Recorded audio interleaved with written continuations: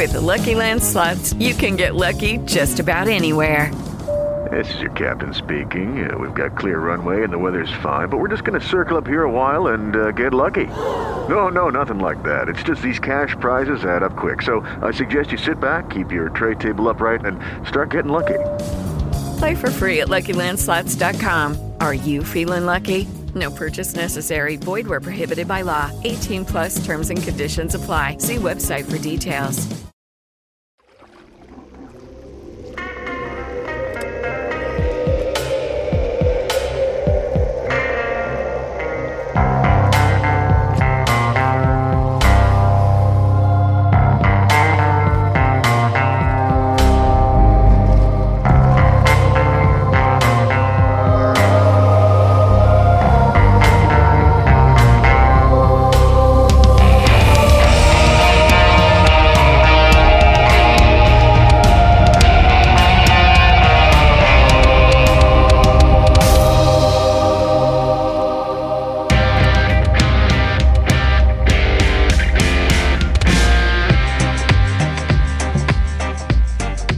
Today's the day.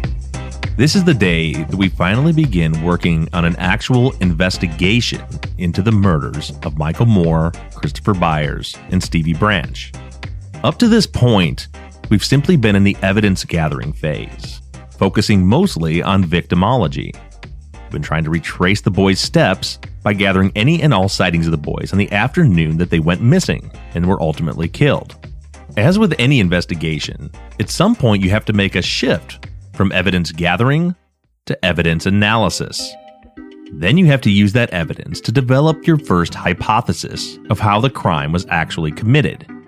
At this point, we're about 2 months into this reinvestigation, and I think regarding victimology, we've gathered as much information as we can, and now it's time to start analyzing it.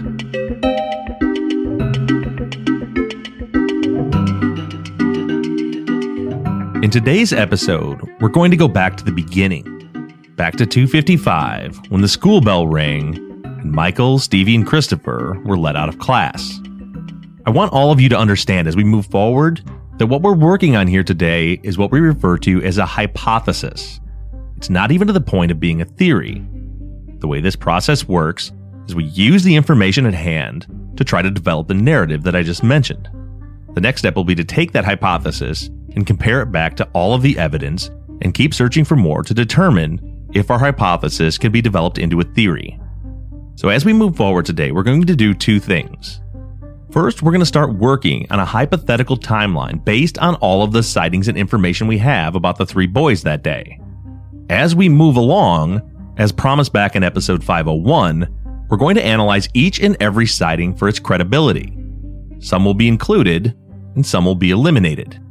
Then at the end of the episode, I'm going to give you a summary timeline, a hypothetical timeline. It's important for you to understand as we do this, that this timeline is not fact, and I'm not claiming that it is. It's simply a hypothesis based on what we know to this point. And when we get to that point, I'll explain how the procedure works moving forward. But for now, let's go back to the end of the school day at Weaver Elementary School on May 5th, 1993 at 2:55 p.m.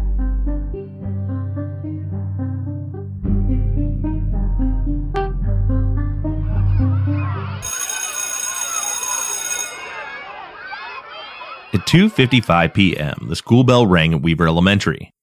Now, we've always known that Pam Hobbs picked Stevie Branch up at school that day, but as I began to dig a little bit deeper into all of her statements throughout all of these years, it seems as though she didn't actually pick Stevie up at 2:55, but rather she signed him out early that afternoon. In one interview, she said this is because Amanda was acting up that day and she wanted to get Stevie and get him home. So somewhere before 2:55, Pam Hobbs picks up Stevie and they begin the walk back to their home at 1601 South Macaulay.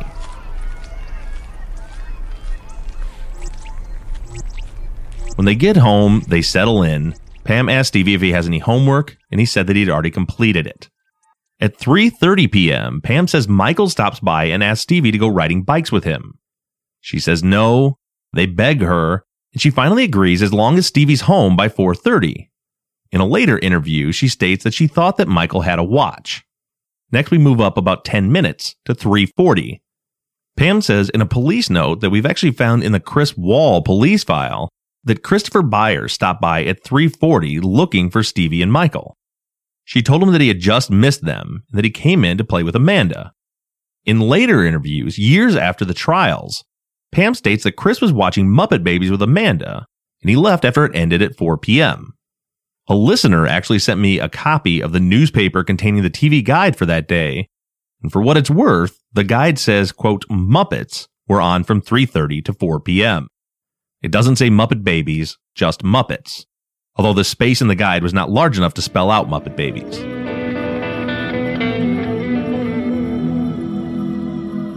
Then we have a time gap between 4 p.m. and 4:30.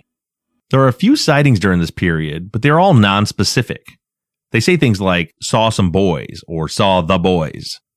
But no one actually names Stevie, Michael, or Christopher, or identifies any of them by their physical attributes. So next we move on to 4:30 p.m. Now it's been about an hour since Stevie and Michael left the Hobbs house, and about a half hour since Chris left. At 4:30, Narling Hollingsworth says that she saw 3 boys, all on bikes near Weaver Elementary School. This is the first sighting where we have evidence of a mysterious 4th boy. She says that all 3 boys had bikes. However, Chris Byers did not have a bike. She also says that the one boy that she got a good look at was heavier than the other 2 and was wearing shorts. This does not fit the description of any of our 3 victims. If Narling's sighting is credible, then that would put Stevie and Michael riding their bikes with an unknown friend at 4:30. And Christopher Byers was not with them.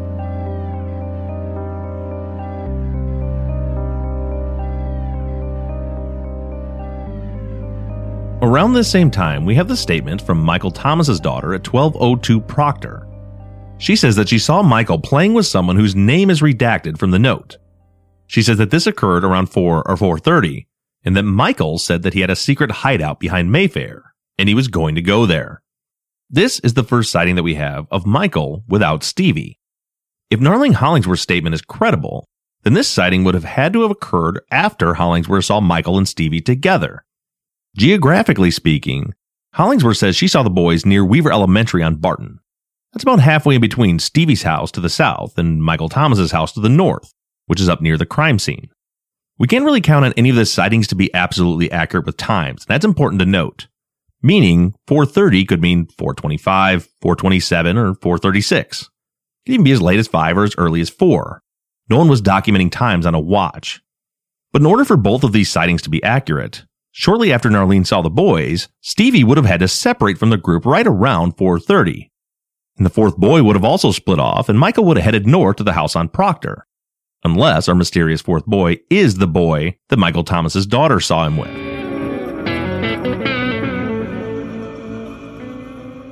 If we have to weigh the credibility of both statements against each other, Michael Thomas's daughter definitely wins. She identifies Michael by name, whereas Hollingsworth could only give a vague description of, quote, the heavyset boy who was wearing shorts.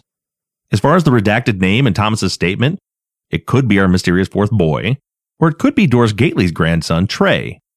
They lived right around the corner from the Thomases on Little Elton, and Trey says that sometime that afternoon, he doesn't give a time, that he was playing with Michael Moore. Just the 2 of them. Trey says that Michael left and didn't say where he was going. And we also have the statement of Jerry Walker. He says that he saw Michael near his house at 722 North 14th Street calling 2 black males names. He also doesn't give a time. However, if we go back through all 39 sightings, there appears to be only one period of time where Stevie is not consistently seen with Michael. That time period is from 4:30 to 5 o'clock. Then we also have a note from Sheila Dunlap at 709 Wilson, who says that she saw Chris and Michael playing together at 4:30. Now that's Chris and Michael, not Stevie and Michael.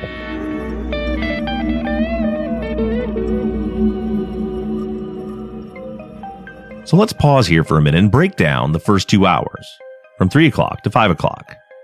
Can all of these sightings fit together without conflicting with each other? I believe that they can, and here's a possible scenario. Michael gets out of school at 2:55 and is home shortly after 3. According to his mother Dana, he asked to go to Stevie's and she gives him permission to go. It's about a 5-minute bike ride at best from Michael's to Stevie's, so it's possible that he made a stop or two along the way. He arrives at Stevie's house at 3:30. Stevie and Michael leave the Hobbs house right about then, and they head north on 16th Street, which is right across the street from Stevie's house. At this same time, Chris Byers is traveling south on 14th Street from his house, headed to Stevie's. The boys just missed each other. They're traveling in opposite directions, but never cross paths because they are on parallel streets. At 3:40, Chris gets to the Hobbs house. Pam's statement says that Chris was looking for Stevie and Michael. Now, this could be inference on Pam's part. However, if Chris did say that he was looking for both boys, then that could possibly indicate that he had had contact with Michael prior to heading down to Stevie's. Either he was just guessing, or somehow he would have had to know that Michael was going there. Let's couple this with the fact that Michael is on a bike and Christopher is on foot, coming from the same place, and Chris arrives 10 minutes behind Michael.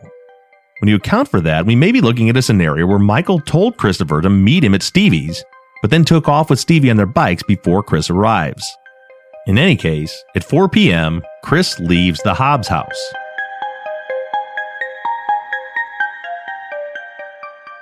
None of the boys are seen again until around 4:30, when we have the series of sightings up and down Barton, 14th, and Wilson. This is where entering all of this information onto a map can really help to fill in the gaps. We know that Stevie and Michael left the Hobbs at 3:30. From there, there's nowhere to go but north. We don't have a single sighting of them for the next hour. Then they appear up by Barton at 4:30. The question that we have to ask is, how can there be nearly 40 sightings of the boys in the northwest corner of the neighborhood between 5 and 6:30, and not one single sighting between 3:30 and 4:30? I think that the answer lies in the door-to-door questioning. The police never canvassed anywhere south of Barton Street during their door-to-door questioning. Logic would tell us that if the boys leave 1601 South Macaulay and appear an hour later at 14th and Barton, that they didn't fly there. They had to travel the streets between those two locations. We can use deductive reasoning here to theorize that between the hours of 3:30 and 4:30, Stevie and Michael were playing somewhere in the neighborhood between South Macaulay and Barton Street. These streets would include 18th, 17th, Garden, Scottwood, and 16th. Now, after the door-to-door episode, several listeners defended the West Memphis Police Department's decision to not canvass the south end of the neighborhood, stating that the police had no reason to go down there because all indications were that they were in the north end of the neighborhood. But had police taken the time to do exactly what we just did and map out the known sightings and timeline, they would have seen a huge geographical gap that also lines up with a huge timeline gap. That hour between 3:30 and 4:30.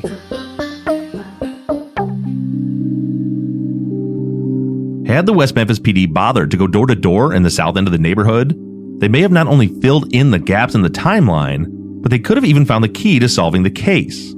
Instead, we're left with a big blank space on a map otherwise filled with pins.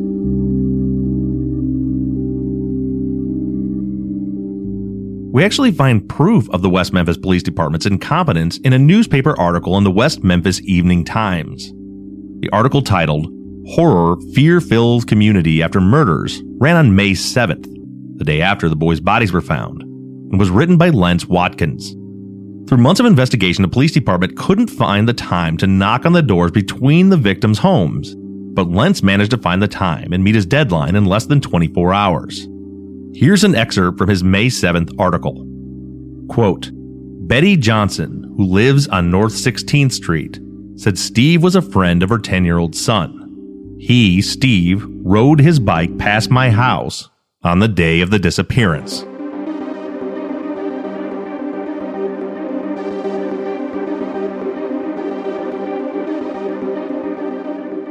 In this article, Watkins is simply interviewing neighbors of the victims. What a concept. And he stumbles across a woman who said she saw Stevie riding his bike alone on the afternoon that the three were killed, right smack dab in the middle of the blank space that we have on our map. So please, someone tell me again that there was no reason for police to interview anyone in that neighborhood. Imagine what we would know now if they had.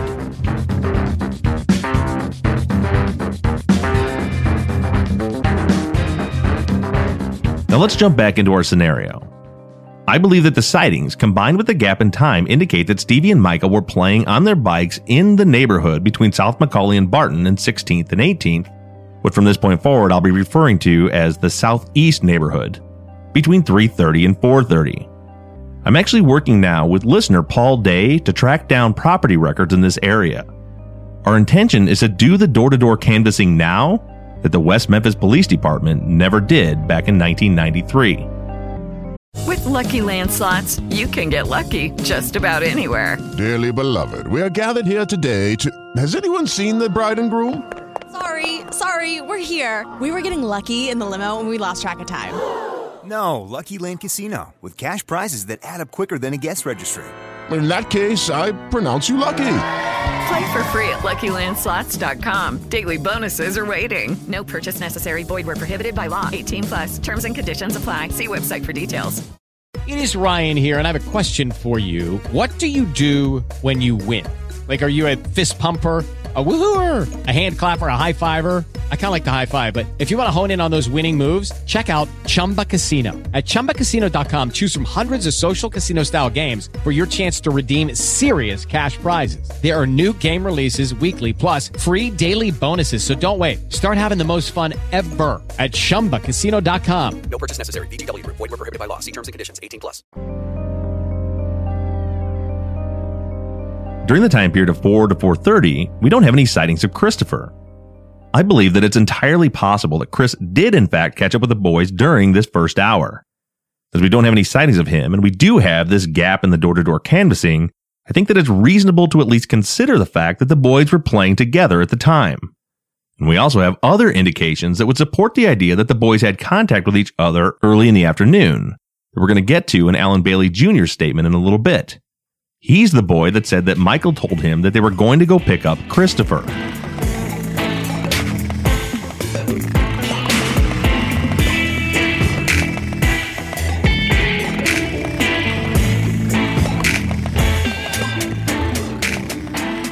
So let's say that the three were all playing in the southeast neighborhood from 3:30 to 4:30. Around 4:30, the boys separate. The scenario could be that Stevie realized that it's close to the time when he's supposed to be home, and he tells the other boys that he has to go, and splits up from the group.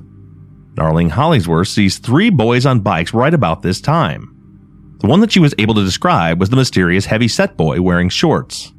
This sighting was close to the intersection of 14th and Barton, the intersection where both Michael and Christopher lived. Chris goes home, and there's no one there. I think this would be when he attempts to break in through the window. Stevie and Michael and the mysterious heavyset boy leave the area of Christopher and Michael's houses when Stevie decides that he should head for home as well. So it could be about this time that Stevie breaks off from the group and heads for home. He travels down 16th Street, where he's seen by Betty Johnson.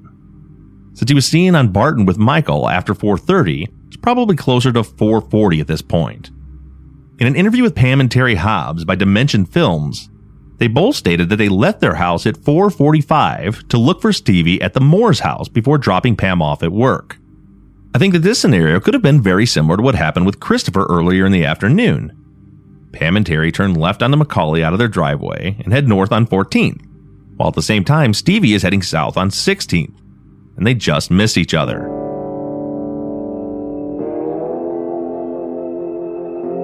If this scenario is accurate, and again I want to stress that this is simply a hypothesis based on these sightings, then when Stevie would have arrived home, there would have been no one there to meet him.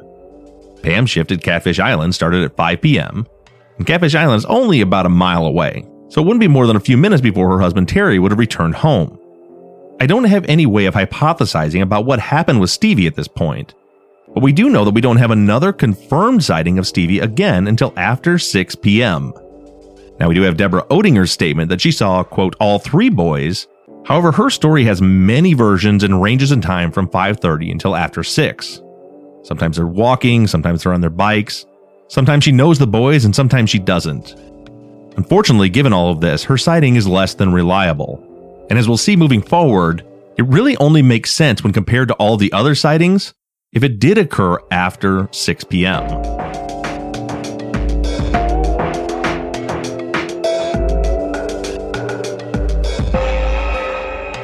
Now, Ben Crafton and Kim Williams, on the other hand, seem to have pretty accurate accounts. They both state that they saw specifically Stevie and Michael at 6 p.m. near the entrance to Robin Hood Woods. What that leaves us with is a gap in credible sightings of Stevie from 4:30 to 6 p.m. And as we'll get into later, even the 4:30 sighting is a bit of a stretch. But for now, let's jump back to Michael and Christopher.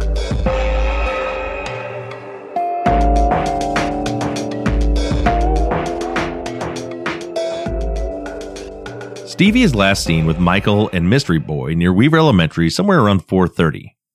Christopher is not included in this sighting. As I stated earlier, I'm considering a hypothesis that Chris first leaves the group to go home when they pass his house. He's on foot while Stevie and Michael and the Mystery Boy are on bikes. He can't really keep up and he's already late, so he decides to go home. And shortly thereafter, Stevie also decides it's time to head home. At this point, we are still nearly an hour away from the time when Christopher's parents will return home. And according to his parents, Chris tried to break in through his window but failed sometime that afternoon. And then the next sighting that we have is that of Sheila Dunlap's son. They live at 709 Wilson, just behind the Byers house.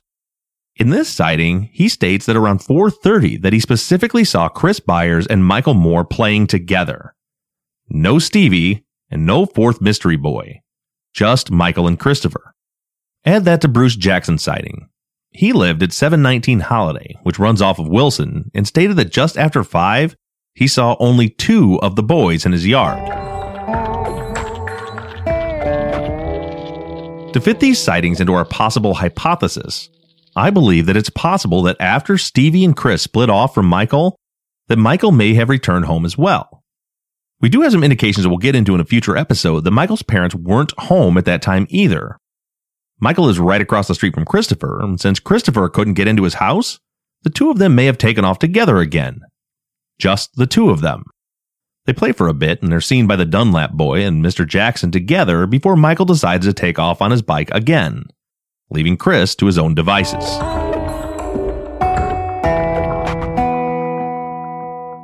We don't have any indication of what happened to the Mystery Boy at this point. Although it's important to point out that police were canvassing with only pictures of the 3 victims, and that may have dictated the responses that they got from their door-to-door questioning, meaning sightings like the Dunlap boy may have been dictated by the questions that were asked. Did you see any of these 3 boys? Yes, I saw Michael and Chris. It's possible that the Mystery Boy was there too, but the officer didn't ask about him, only the 3.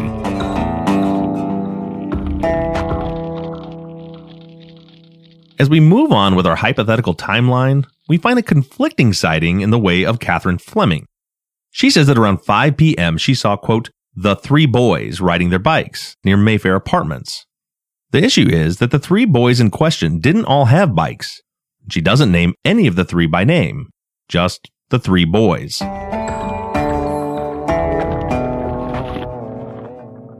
At 5:15, we have what seems to be a fairly accurate sighting. Christy Blanchard at 824 Holiday says that around 5:15 she saw 2 boys riding bikes. She doesn't identify the 2 boys by name, but states that one was wearing a Cub Scout uniform and one was in a white shirt. The boy in the Cub Scout uniform most certainly would have been Michael Moore. However, the white shirt boy could have been Stevie, Christopher, Mystery Boy, or any other boy in a white shirt for that matter. We do have 3 sightings of Michael Moore playing without Chris or Stevie. One is that of the daughter of Michael Thomas at 1202 Proctor. The statement was taken on May 7th, 2 days after the sighting occurred, and is relayed secondhand by Michael himself. He says that on the 5th, his daughter saw Michael playing around 4 or 4:30 with a child whose name has been redacted from the report. Mr. Thomas relays that his daughter told him that Michael said that he had a secret hideout behind Mayfair, and that he was going to go there. There are credible and non-credible parts to this sighting. Under the category of credible, Thomas's daughter identifies Michael by name. It says in the notes that she was in class at Weaver with him. Also, we have to consider the fact that she indicates that Michael says he is going to go to a hideout behind Mayfair, and in fact, his body was discovered in exactly that area. And we also have several indicators that Michael was indeed playing in the area of her neighborhood without Stevie or Christopher that afternoon. Remember that Doris Gately told police that her grandson Trey was playing with Michael that afternoon and that Michael didn't say where he was going when he left. We also have Jerry Walker, who says that he saw Michael alone calling 2 black males' names on North 14th Street. And then we also have Betty Johnson's statement to the West Memphis Evening Times that she saw Stevie riding his bike alone traveling south on 16th. We also have additional sightings that support Michael's riding off and playing without Stevie or Chris for a period of time. Lakeisha Freeman told police that she was playing with only Christopher on a skateboard on North 14th Street that afternoon. Then we also have John Mark Byers' account of finding Chris alone riding on his belly on his skateboard in the middle of the street around 5:20. These are all indicators that Michael Thomas's daughter's sighting was legit, although several of these supporting sightings lack a timestamp. And this is where Thomas's daughter's statement does lack some credibility. The time of the sighting. She says that the encounter occurred between 4 and 4:30. The problem is that we have conflicting sightings of Michael in other places with other people at the same time. Considering the fact that the notes given to police came secondhand, originally from an 8-year-old girl, and 2 days after the fact, my personal hypothesis is that this sighting did occur, corroborated by the other sightings that I just mentioned.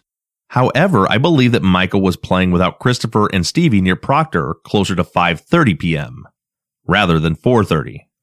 At 5:30, this sighting fits with all of the other sightings.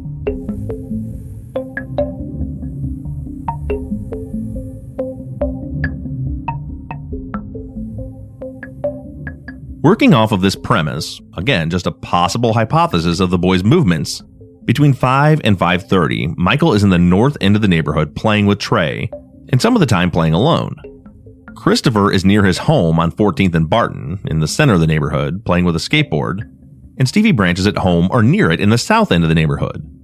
So at this point, all three boys are separated from one another and spread out in opposite corners of the neighborhood. Okay, round 2. Name something that's not boring. A laundry? Ooh, a book club. Computer solitaire, huh? Ah, sorry, we were looking for Chumba Casino. That's right, ChumbaCasino.com has over 100 casino-style games. Join today and play for free for your chance to redeem some serious prizes. ChumbaCasino.com. No purchase necessary. Void where prohibited by law. 18 plus terms and conditions apply. See website for details. So now we've reached 5:30 p.m. So let's start by focusing on Christopher, since his movements are the easiest to track. According to both John Mark Byers and his wife Melissa, they returned home around 5:20 p.m. Mark had left Chris's brother Ryan at the courthouse and went to Memphis to pick Melissa up from work. When they returned, they found the window broken from Chris's supposed attempted break-in, and Melissa stayed home while Mark was to return to court to pick up Ryan. As Mark was leaving, he found Christopher riding his skateboard down the middle of 14th Street on his belly. According to Mark and Melissa, he then put Chris into his car and drove him back home where he spanked him. And according to Mark, Chris wanted to go inside and pout, but instead, he was given a plastic bag and told to clean up the trash from under the carport. Mark then left to return to the courthouse to pick up Ryan. Melissa testified at trial that she then got on the phone in her kitchen, and at some point she said that she looked outside and saw Chris under the carport cleaning. She stated that she heard him come in and out a few times and go upstairs. In notes from a police interview with John Mark, there's an indication at the bottom that Byers told police that they had noticed a bag of candy and $2 missing from the house that belonged to Ryan. When Mark and Ryan returned home from court around 6:20, Chris was nowhere to be found. Melissa had told them that she thought he was upstairs in his bedroom. Ryan checked and also checked a few neighbors' houses, and the search for Christopher began.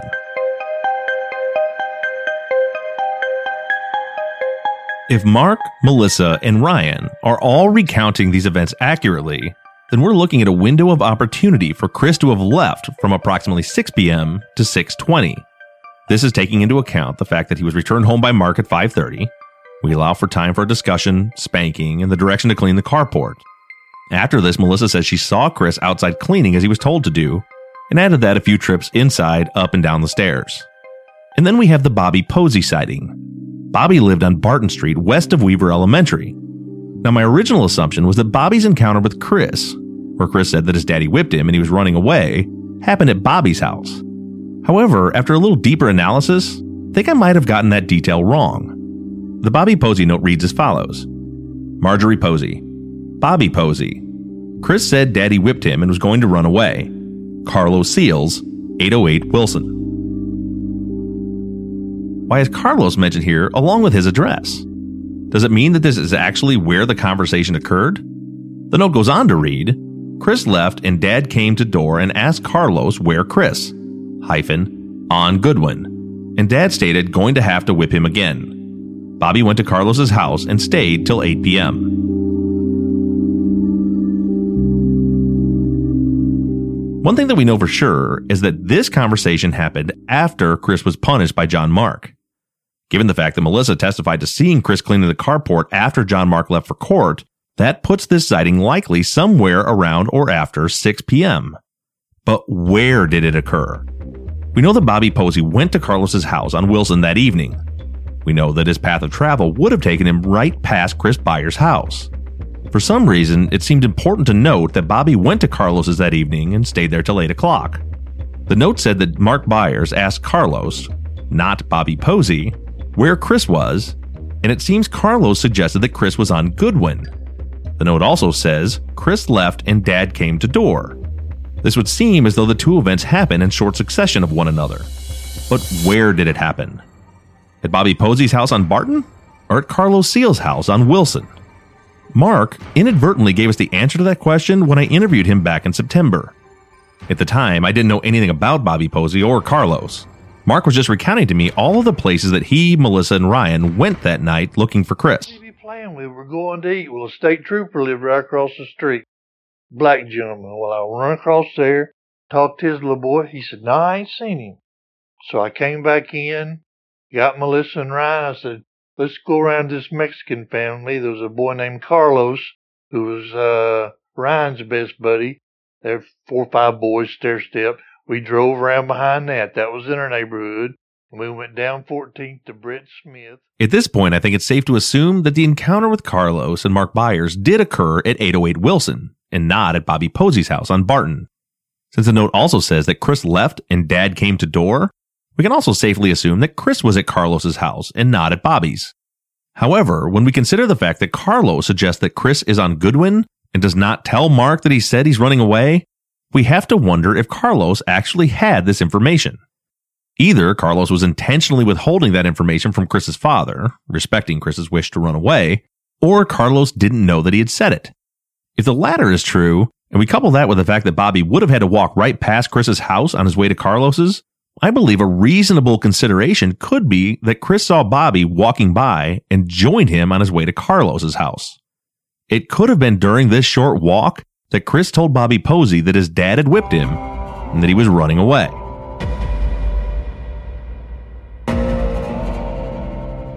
Now, before we move on to Michael and Stevie's locations during this time period, let's travel just a little bit deeper down this Carlos and Bobby rabbit hole. I want to take a little closer look at Kim Williams' statement. Kim told police that between 5:30 and 6, she saw Michael and Stevie going into the Robin Hood Woods. Chris was not with them. She stated that the boys parked their bikes on Goodwin, the same area where Carlos Seals told Mark Byers to look for Christopher. She also stated that she saw 3 older boys coming out of the woods, 2 black and 1 white. These are the older boys that Dawn Moore said offered her a shot in the same area. The last paragraph of Kim Williams' statement reads, quote, Kim stated that she saw the white male and one or both of the black males going into one of 4 houses south of Goodwin on the west side of the street. Carlos told Byers to look up on Goodwin. That's the same area where Kim and Dawn described seeing the 2 black males and 1 white male. Now, in the clip you just heard, John Mark Byers described Carlos as being part of a, quote, Mexican family. And with a name like Carlos, one might assume that Carlos is in fact Mexican. Surprisingly, however, this is not true. Now, I have no way of knowing if Carlos does have some amount of Mexican heritage, but by appearance, I would describe Carlos Seals as being African American, or black. And where did Carlos Seals live? On Wilson Road, 5 houses south of Goodwin, on the west side of the road.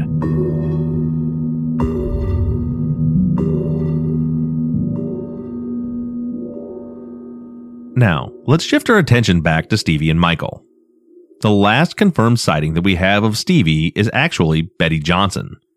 While Betty doesn't list a time, she does specifically name Stevie when she said she saw him riding alone south on 16th Street. Before that, we have Pam Hobbs' statement that she walked home with Stevie and gave him permission to leave with Michael around 3:30. We have no sightings of him or Michael between 3:30 and 4:30, and then after that, we only have vague references that could be Stevie. R.L. Fountain saw, quote, 2 of the boys headed north on 14th. Darling Hollingsworth saw, quote, 3 boys on bikes, but could only describe the heavyset boy in the shorts. Christy Blanchard saw a boy in a Cub Scout uniform and a boy in a white t-shirt. And Catherine Fleming saw, quote, the 3 boys on bikes.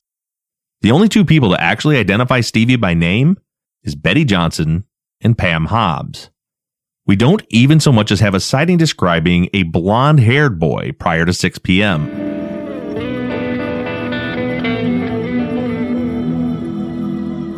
Michael, on the other hand, is identified by name and his Cub Scout uniform several times, further indicating that Michael was in the neighborhood playing without Stevie during those early hours. Included in these sightings, we have that of Alan Bailey Jr. He told police that he talked to Michael around 5:45 p.m. He said that Michael told him that he was going to go pick up Chris. Alan's father told police that this encounter happened as they were backing out of their driveway. Alan was yelling at Michael out of the window of the car. Alan goes on to say that, quote, Stevie wouldn't talk. This, of course, would lead us to believe that Stevie was with Michael at 5:45. But there's a problem with Alan's identification of Stevie. He tells police that Stevie was wearing red shorts. And as we all know, Stevie was wearing blue jeans, which cannot easily be confused with red shorts. This encounter happened on W.E. Cat Street. That's at the very northwest corner of the neighborhood near the Pipe Bridge. It's also a block away from where Michael was seen by 2 other witnesses playing with, in one account, his friend Trey, and in another he was playing with someone whose name has been redacted. And let's not forget about our mystery boy seen by Darling Hollingsworth, who was wearing shorts.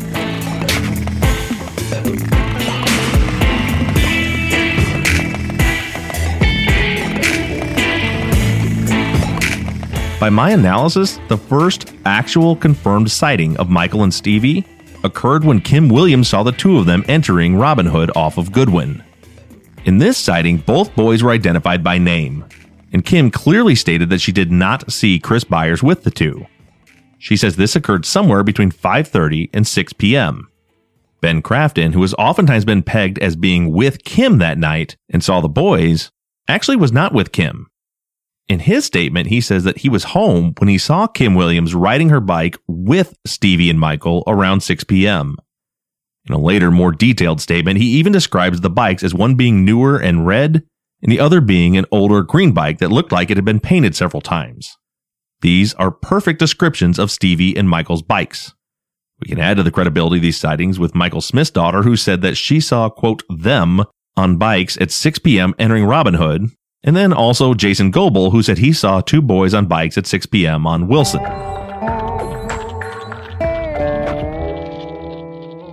So here we have the first confirmed sighting of Stevie and Michael together since they left the Hobbs house at 3:30.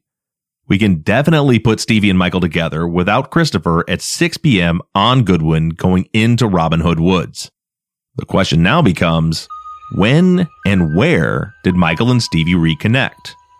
We have the sighting of Stevie headed south on 16th Street by Betty Johnson, and he is absent from any sightings with Michael from 4:30 until 6. We'll get into the possible whens and wheres shortly. However, regarding Kim Williams and Ben Crafton sightings, this would have been occurring at about the same time that Chris was, quote, running away from his home on 14th and Barton.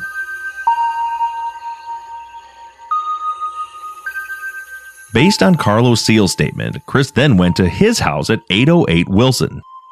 Carlos's house, as mentioned before, was just 5 houses away from Goodwin and the entrance to Robin Hood where Stevie and Michael had just been sighted. Then next, we have Dana Moore sighting the boys. If her account is accurate, she actually witnessed the 3 boys finally reconnecting. She says that around 6, she saw Chris on a skateboard north of her house on 14th. This would have been directly between the entrance to Robin Hood and her house. She says that Michael and Stevie were on their bikes and Chris got off his skateboard and got onto the back of Stevie's bike. They then headed north on 14th, back in the direction of Robin Hood. By my estimation, we're now at around 6:10 to 6:15, and the 3 boys are together in the north end of the neighborhood, and the sightings continue.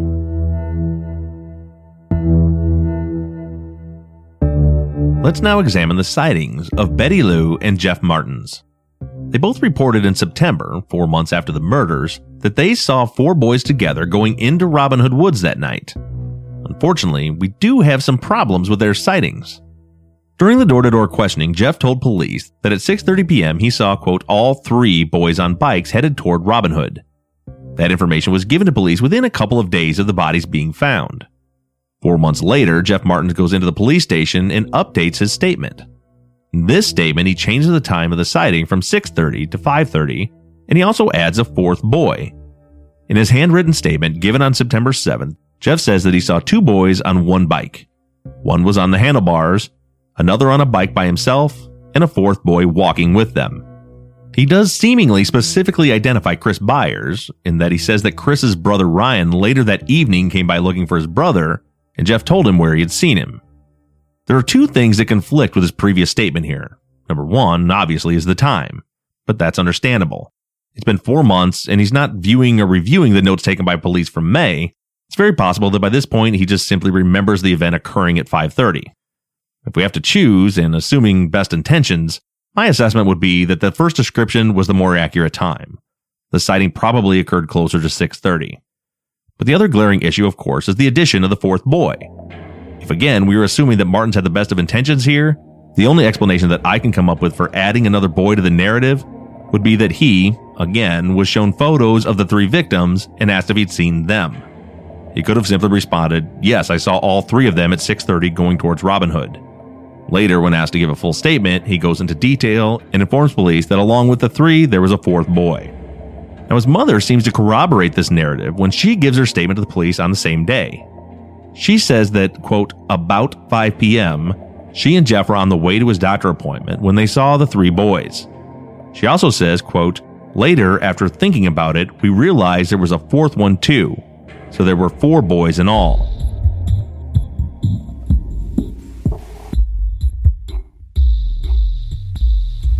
With these 2 statements, 3 counting Jeff's original statement, the issues here are clear to see. First, Jeff says 3 boys at 6:30, then 4 boys at 5:30, and his mom says 4 boys at 5 o'clock. So we have to decide if the inconsistencies warrant tossing them out of the narrative, or if a 4-month passage of time simply warped the details, specifically the time. I think that the latter is probably our best course of action here. I see no reason for either Betty Lou or Jeff to intentionally lie. Without any planning or forethought, when the West Memphis Police Department knocked on their door a few days after the murders and asked if Jeff had seen the boys, he said that he had indeed seen all 3 of them at 6:30.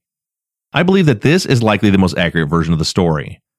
Now, as far as the 4th boy is concerned, I also see no reason for the 2 of them to make up a 4th boy. At this point, the 3 later convicted of these murders had already been arrested and were awaiting trial. There's just no utility in adding a 4th boy to the mix. I personally don't think that they're lying, and I'm considering this to be a valid sighting, although as I stated earlier, I believe it actually occurred probably closer to 6:30.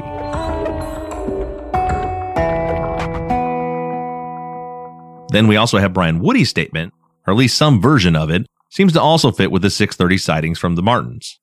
While times and details shift around, much like Deborah Odinger's statements, Woody says that when he was on his way to his mother's house on Goodwin after work, he saw 4 boys entering Robin Hood. He specifically identifies one of the boys as having spiky blonde hair. In his initial statement, he declared that there were 4 boys and 2 bikes entering the woods.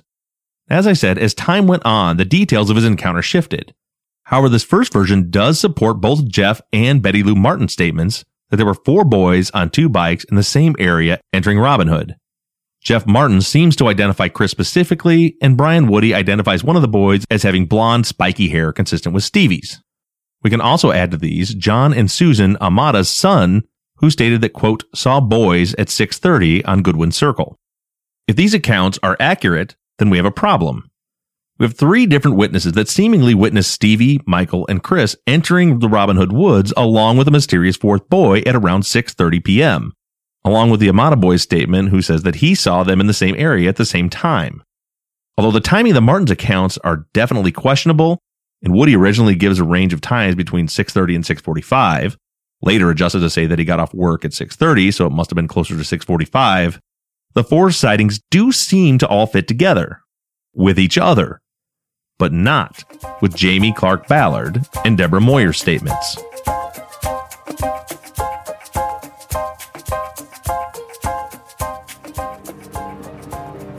At the exact time that Jamie and Deborah claimed to have seen the 3 boys zooming out into the street through their yard in the very south end of the neighborhood, 4 other witnesses claim to have seen them at the exact opposite end of the neighborhood. The boys could not be in 2 places at once, so who do we believe? In my opinion, the answer is simple. In order for Jamie and Deborah's sightings to be credible, Jeff Martin's initial statement, Brian Woody's statement, and the Amato boys' statements all have to be inaccurate or lies. And to me, that just seems unlikely. We know that at 6 p.m., Stevie and Michael were up near Robin Hood. There's no question there. We also have a pretty good indication that Chris was at Carlos Seal's house at about that same time, which is very close to Robin Hood. Then we add in Dana Moore's statement that she saw all 3 boys hook up on 14th Street and head back north towards Robin Hood sometime shortly after 6. And then we have 4 witnesses that claim to see the boys near the entrance to Robin Hood at about 6:30. Circling back to the Martin statements, remember that Jeff originally said that the sighting occurred at 6:30. 4 months later, he and his mom slid the time back to 5 or 5:30, but we know this can't be true.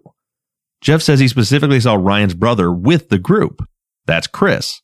But we know that from 5:30 until at least 6, Chris was at home being punished. We also know that after that, and before connecting with Stevie and Michael, he talked to Bobby Posey and went to Carlos's house on Wilson. The conclusion being that it would have been impossible for Jeff and Betty Lou to have seen Chris with Stevie and Michael before, conservatively, 6:15. Therefore, I would offer that the time given by Jeff originally was the accurate one, 6:30 p.m.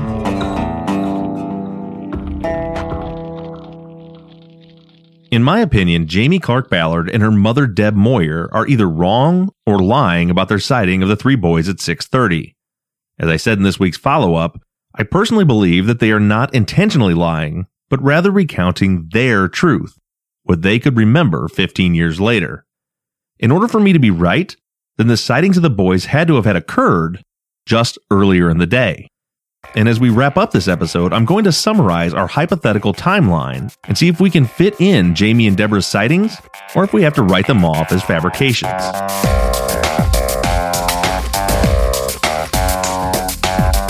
Before we walk through the completed hypothetical timeline, we need to discuss what I've called in the past the last credible sighting of Stevie, Michael, and Christopher. Chris Wall stated that he got out of night school at 6:45. His dad drove him home, and on the way home he saw Chris and Stevie on a bike headed towards Robin Hood on West Macaulay. At least that's how I understood it, until I dug a little deeper with the help of some listeners. Chris reported his sighting during the door-to-door questioning. The note reads, 6:45 to 7 saw Chris, East Barton and Macaulay, blonde with Chris, red bike, both spray on paint, towards Robin Hood. At a glance, this seems like Chris is on Stevie's bike. Or does it?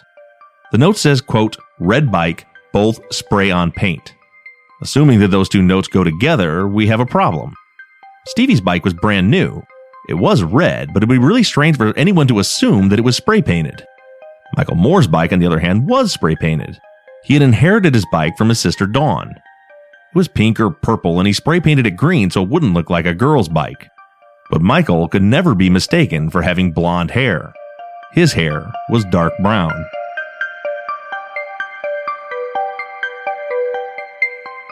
In a later interview, Wall tells police that he saw, quote, the Byers boy and 1 other boy. They were on bicycles. Another problem. Chris didn't have a bike. He couldn't have seen Chris and 1 other boy both on bicycles. By the time you read all of Chris Wall's different accounts, his sighting becomes about as clear as mud. But why tell police that he saw the boys at all if he didn't? Chris was a suspect at one time. Pam Hobbs names him as someone to look into in an interview with police on May 9th. Or at least it appears it was Pam. In the Chris Wall police file, we find a note that seems to be an interview with either Pam or about Pam. The note states that the boys would have trusted him, and that he lives on Goodwin. Also that he wanted to babysit, it says, quote, mother's 4-year-old daughter.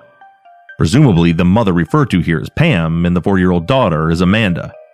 Chris was later questioned, polygraphed, and cleared.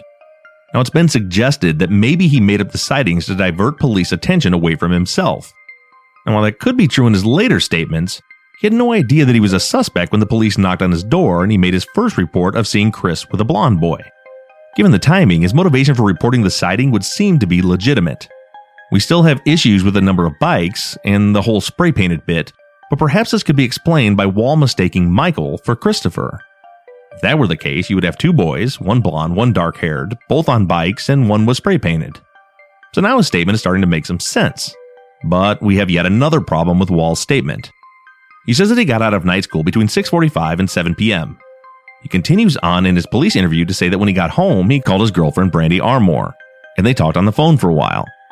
2 months later, it appears that one of West Memphis Police Department officers followed up on Chris Wall and called Brandy to verify.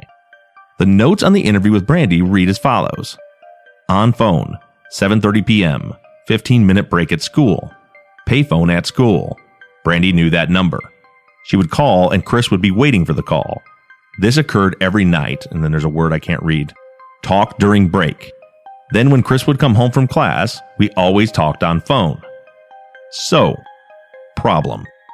In this note, Brandy is saying that Chris Wall was still in night school every night at 7:30. She would call him on the payphone. And yet Chris says that on May 5th, he left school between 6:45 and 7. So what does this mean? Honestly, I don't know. Your guess is as good as mine. I've spoken with people who say that the Brandy note completely discredits Wall's sighting. He couldn't have been driving down West Macaulay seeing the boys at 6:45 if he was still in school talking on the payphone at 7:30. While this is true, I'm not so quick to write off Chris Wall. If you read the Brandy note carefully, you'll see that she never makes a statement about what happened specifically on May 5th. All she is doing is describing their routine. They did this whole payphone bit every night. Keep in mind that at best, Brandy was contacted by the police 2 months after the fact, and maybe longer. This note is attributed to July 2nd on the Callahan website, although if you go to our site or theirs to view the document, you'll see that the month number of the date is actually covered up by another page. You can only see a little bit of it. Now it could be a 7, but to me there is a distinctive curve to that number, indicating that the month could be a 9, a 10, or a 12. And if that's right, that pushes the time between the incident and the follow-up even further apart. In any case, I personally can't throw the baby out with the bathwater concerning Chris Wall. I can't see any motivation for him to make up the sighting, although the details are definitely confusing, and I can't throw it out based on his girlfriend's statement that they had a routine of calling on a payphone every night at 7:30 for gospel. Maybe he got out early that one night, or maybe he started a new class in June with a different schedule. Who knows? As far as the Chris Wall sighting is concerned, in my professional opinion, I don't have a clue if it's legit or not.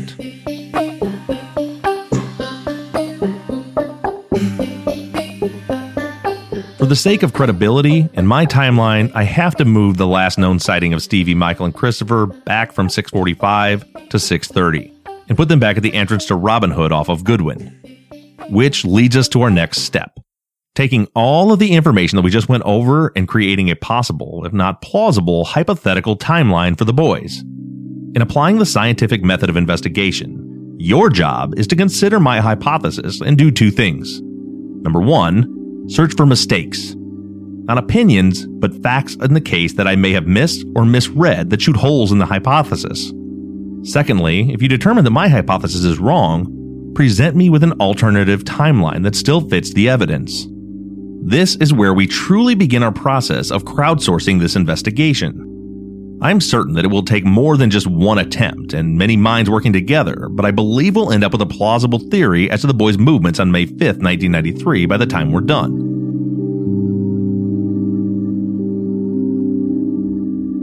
Before I begin with this hypothetical timeline, I want to put out a call for help. The information that we are covering today is complex and can be difficult to follow. I would love to have someone create an animation tracking these movements. Not a flowchart, but an actual moving video animation of some kind, so that we can see and not just hear the timeline. If you happen to have the tools, skills, and desire to take this on, please shoot us an email.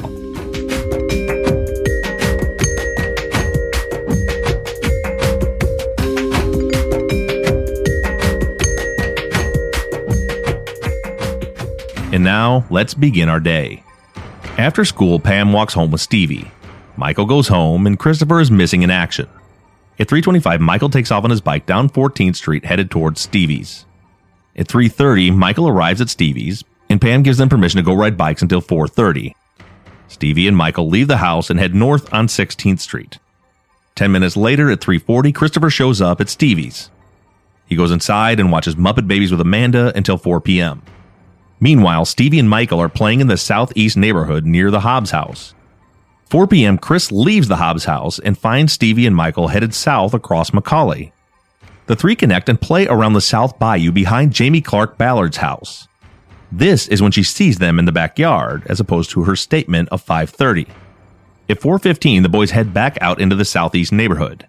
This could have been when Jamie saw the three boys dart out from behind her house. Statements do indicate that Terry Hobbs was in and out of the house around this time and was expecting to be home at any minute. In this hypothesis, he yells at Stevie to get back down there. As a side note, I'm not suggesting that there's any proof that this actually happened. It's simply the only time and circumstance where I can see it being possible for Jamie's statement to be credible.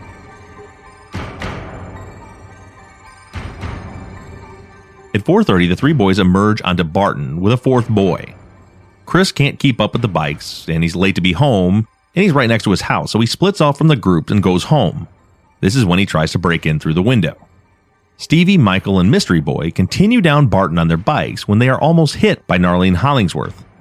At that point, Mystery Boy takes off, and Stevie heads home, taking Wilson south to Scottwood, then 16th south directly into his driveway. Michael, now without a playmate, goes to Christopher's house to see if he still wants to play. None of the boys' parents are home at this point. At 4:40, Chris and Michael take off towards Wilson Street to play. And at 4:45, the Hobbs leave their house to head to the Moores looking for Stevie on their way to take Pam to work. By the time they get to the Moores house, Stevie is headed south on 16th, and Michael and Christopher are playing on Wilson. At 5 p.m., Chris heads over to Lakeisha Freeman's house, where he plays on a skateboard, and Michael heads over to his friend Trey's house to see if he can play. He takes the short connecting street between Wilson and 14th. When he gets to 14th, he sees two black males walking. He yells at them, calls them names, and takes off on his bike towards Proctor Street. Stevie is at home waiting for his stepdad to return at this point. Then we jump up to 5:30. Chris has picked up his dad on 14th Street and taken home. Michael is still playing with Trey in the northwest corner of the neighborhood, and Stevie is still missing in action. Then at 5:45, Michael tells Alan Bailey that he's going to go get Chris. He knew that Stevie had to be home for the night when he left, but the last he had seen Chris, there were still no parents home at his house. At this point, Chris is pouting about his spanking and is beginning to clean under the carport. Stevie leaves his house on his bike again to look for Michael.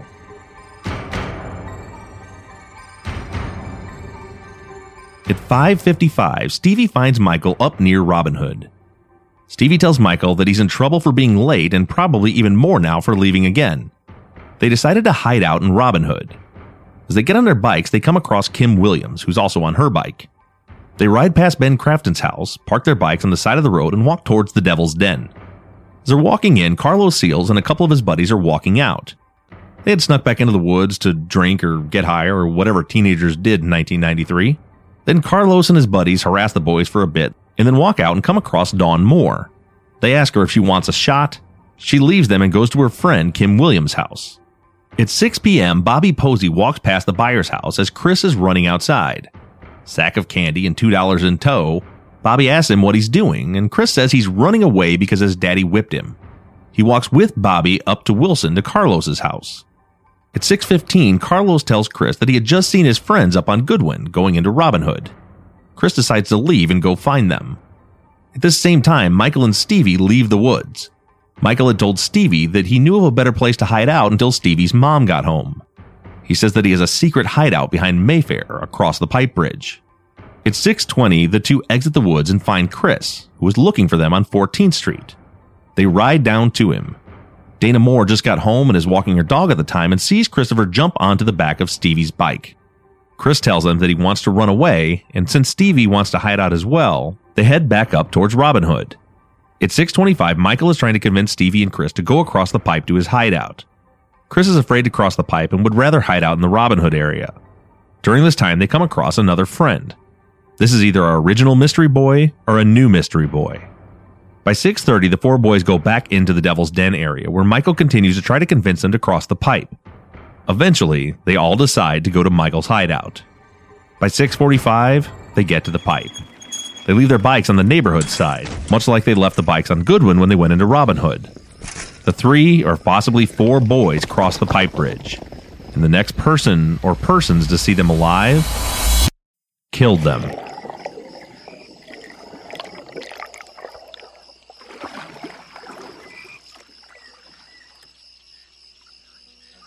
For this week's follow-up, we really need all of you to take a good, hard look at this timeline. Look for holes. Look for mistakes. Propose alternate theories. As you've heard me say many times before, tracking the boys' movements and really understanding victimology is the most important piece to not only this investigation, but to any investigation. And next week, we are once again going to flip our perception of the boys' victimology on its head when I interview Michael's sister, Dawn Moore.